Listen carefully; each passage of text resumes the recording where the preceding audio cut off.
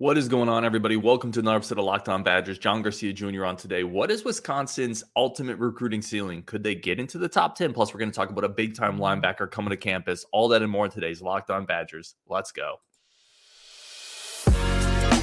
You are Locked On Badgers, your daily podcast on the Wisconsin Badgers. Part of the Locked On Podcast Network, your team every day.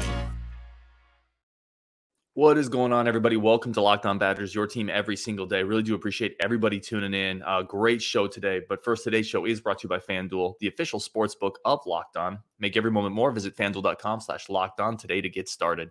And we are bringing on Locked On's recruiting insider, the always fan favorite, John Garcia Jr. joins the show. John, I want to start here. A couple of listener questions that we want to get to, but I've wanted to talk about Payton Pierce, linebacker out of Texas for a while. Big time prospect, 4-star kid, a lot of great offers. He is going to come to Madison to visit. I want to start with, as always, watching him on film. What is your takeaway from his game? Oh, yeah, a lot to like with Payton Pierce, Dallas area kid, started out there at Allen High School, but really making a lot of plays on both sides of the ball and special teams for Lovejoy High School. I think that's the first thing that really stands out, because when we talk about great players, it's really great to see what they do specifically with their projection, right? So obviously with him, you can go into a lot of middle linebacker stuff that makes sense, right? 6'1", 230, strong downhill runner, explosive upon contact, fun laterally. I think he's got great instincts there as well, especially there in the box. But I love to look at the other stuff. He's making an impact play on special teams. He's blocking field goals. Offensively, he's running some wildcat quarterback / running back stuff. So you get kind of this competitive overall sense with Payton, and the instincts shine kind of everywhere on the football field. So I think those are great sort of foundational pieces for him. But when you do zoom in a little bit closer, you love sort of the classic Mike linebacker-ness of his game. Again, the athletic profile matches the frame in the classic sense of what we think of as a middle linebacker, a guy who tackle to tackle is really going to operate with efficiency and explosiveness. But I do think he's got some 3-down ability. He can rush the passer on occasion, and some of the pass coverage samples I've seen look really positive. So I think he's got some modernness to his game, but really the strength and kind of the layup here is a lot of classic Mike linebacker traits that fit kind of in any era of the game of football. So nice little throwback there to the floor of his game. Yeah, and a 4-star prospect, Oklahoma, Ohio State, a bunch of really good schools after Wisconsin as well. There's others on that list for sure. You mentioned something with the versatility, 3-downness. We've talked about this a lot on the show. You really can't be a one-trick pony on defense anymore, right? The days of, listen, Levon Kirkland was a great NFL linebacker. I'm not here to slander that man's name, but what? The days of he's a D lineman today. He's a D lineman, right? The days of being a 2-down run stuffer at linebacker, like this cat kind of fits the modern way defenses need to go, playing in space, but also tackling, hitting with pop. Is there anything kind of watching this film that sticks out to you that says checks all those boxes we just talked about, plus this kid's a little different in this area? Yeah, I just think it's just the reactive quickness. The instincts are always something you could see with linebackers in particular, right? Because you can literally, I do this a lot, you can press play on a given play as the ball is snapped and count or pause it as many times as you need to until the linebacker is reacting. And Payton is one that you don't get a whole lot of time in between that. With some of these great athletes, oftentimes you can rely on that athleticism, especially when you're a Power 5 recruit playing high school football, and you can almost wait. And you could view that as a strength and say, hey, he's really patient. Or you could say, hey, there's kind of a lull in between the ball being snapped and his movement, whether it's reading the offensive lineman, if it's a run versus a pass, or obviously reading the quarterback in RPO or passing scenarios.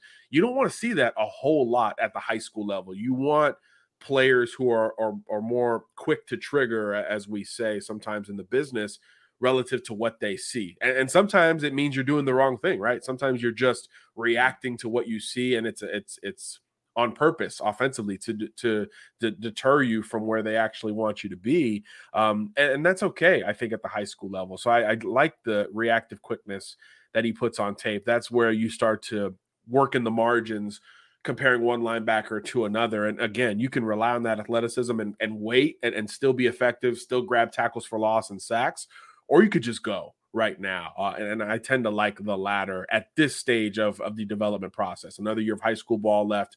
Obviously, that transition to college still well ahead for Payton Pierce, but I just like that he goes. I mean, he's quick to trigger. He fires his gun, whatever you want to call it metaphorically.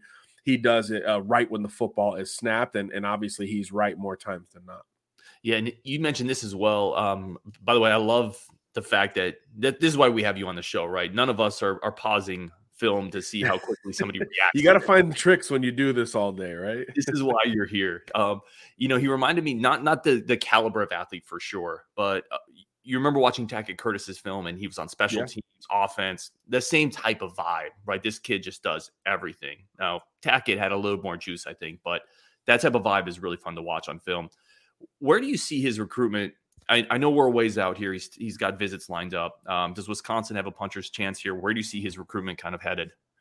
This is an interesting one. We've talked on this show about some well-traveled recruits. I think Payton kind of takes the cake in this regard.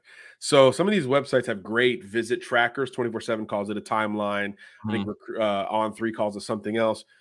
On one of them, I saw he has taken like 30 plus visits already in his recruitment. And that's before any official visits, right? Because those can't be taken just yet. So there's well-traveled, and then there's, I'm going to call it, I guess, the Payton Pierce measure. This kid has been everywhere multiple times, including Wisconsin, which I think is interesting because you're talking about trips in the previous regime, and obviously he saw enough to continue to reciprocate the love from Wisconsin as the offer was carried over to this Luke Fickell coaching staff. So I think it's always important to get return visits.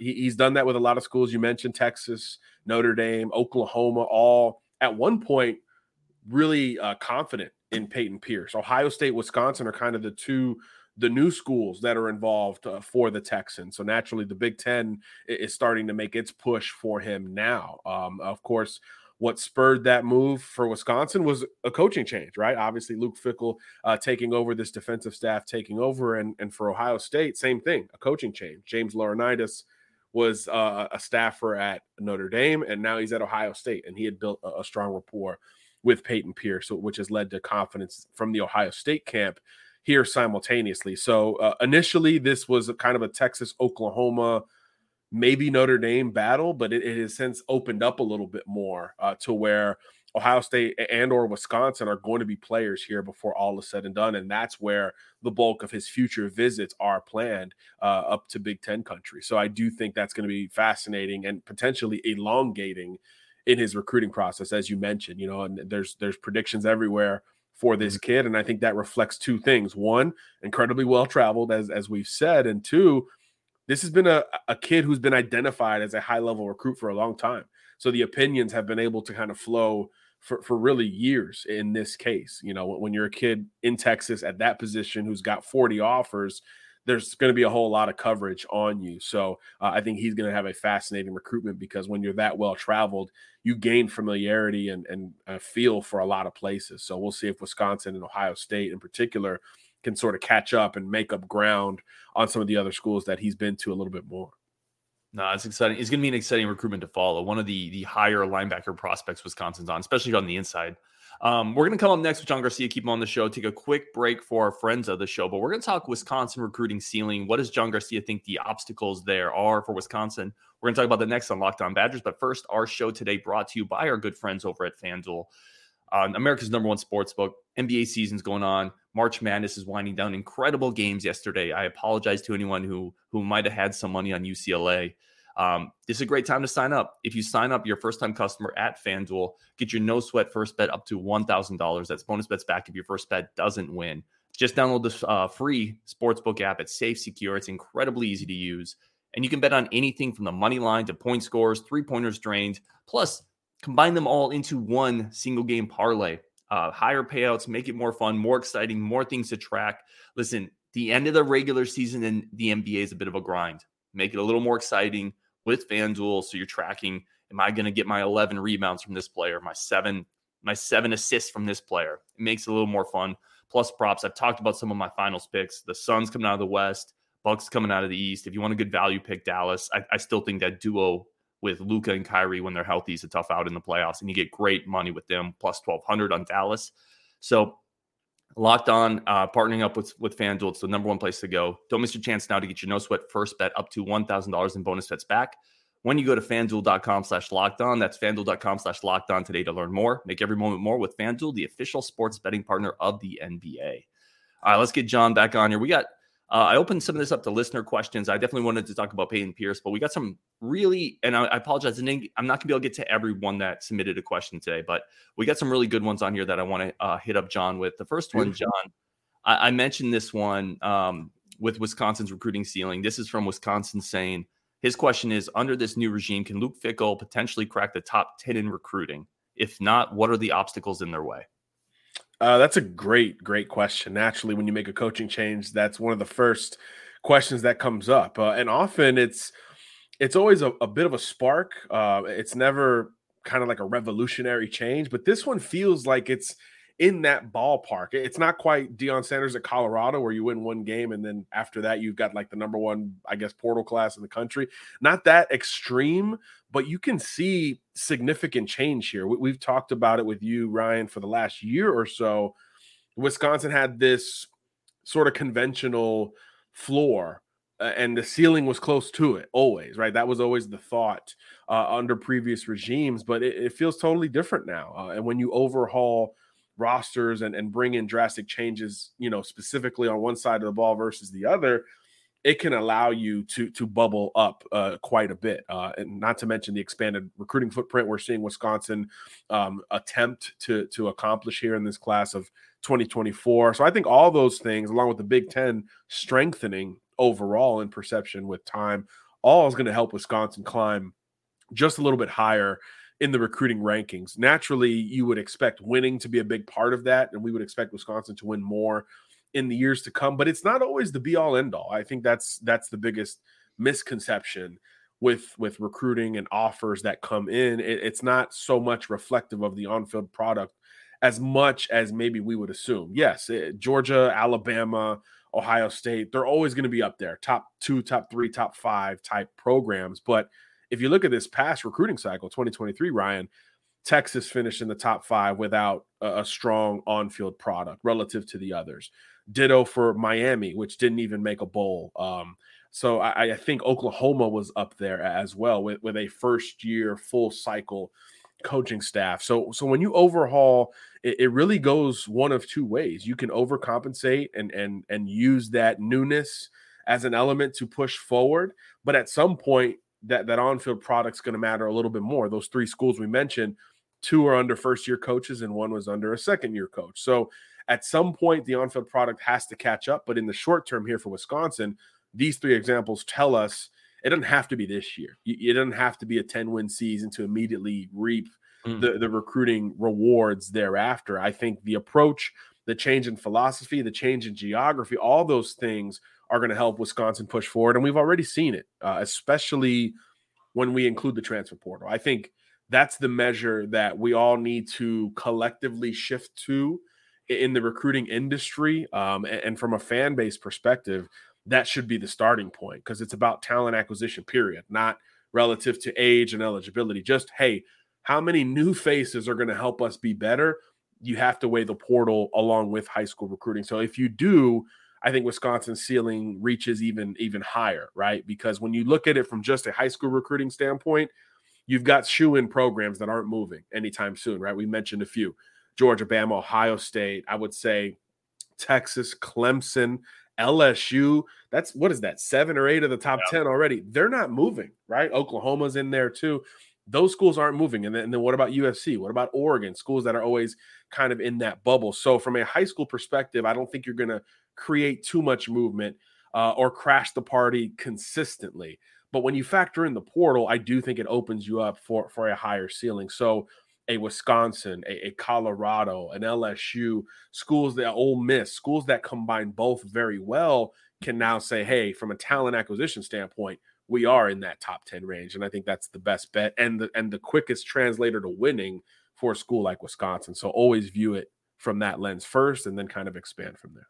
Now, that's a great point because we're so accustomed to what is the high school ranking, right? It has to incorporate transfer portal now. Does it almost, and I don't even know how you would do this, John, and now we're going off on a bit of a tangent, but you almost have to factor in talent retention as well, right? Like Absolutely. if you're That's a landing great a point. Like five-star, holding off your guys from the portal is just as important as dipping into said portal. Yeah, that's a great point to bring up, Ryan, because yeah, if you can have a great portal class or a big portal class. Arizona State, I think, has the biggest, but they lost among the most in the country as well. So to assume that all of that is going to align for positivity in the short term would obviously be a little bit risky in my mind. So yeah, that's a great point. It all goes together, right? All these layers correlate to one another.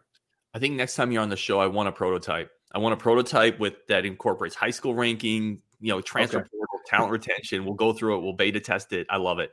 I want to finish off with this question here. Bigger obstacle for Wisconsin, maybe reaching that really high recruiting ceiling. Is it consistent in-state talent for you, or is it brand power compared to some of those other schools we talked about? I'd probably lean towards the latter because we've seen programs rely on recruits outside of the region and recruit well anyway, right? USC, Notre Dame can never really focus too much close to home. They've always got to push outside of that footprint. I think Penn State is another great example of a program that always has to go down south and work well in Florida in addition to working Big Ten countries. So I think the geography is important to a certain degree. And obviously it's on the other side of it. If you're LSU, let's say, or Texas, it helps you on the other side quite a bit, but it's not enough by itself for any of these programs or they would never leave the state. So I think it's more the latter. It's the branding, that philosophical change that has to happen with the recruit. It's going to take longer for you and me and high school coaches and mentors and 7-on-7 coaches and parents to make that shift because we've had Wisconsin in a certain light for the last 20 years.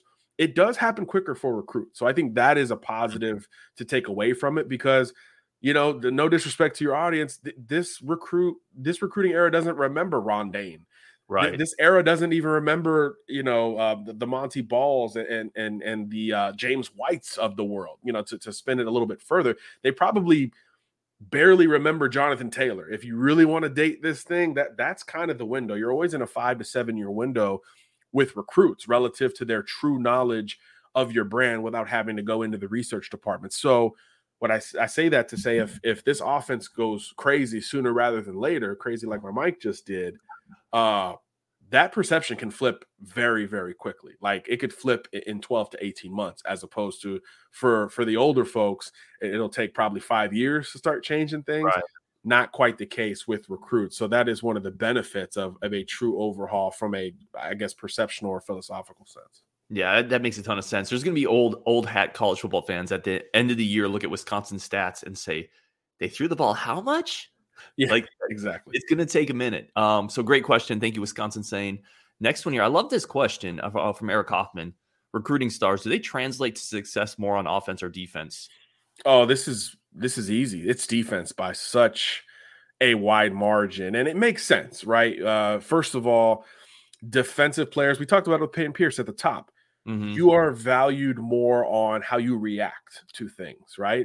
You're playing defense. You're in a reactionary position from the jump. Whether you're a pass rusher, you're reacting to the offensive tackles and the quarterback's drop. If you're a corner, you're obviously reacting to the cadence, your depth versus the wide receiver, his leverage off the line of scrimmage, and those things. If you're a linebacker or safety, you're reading everybody and then reacting.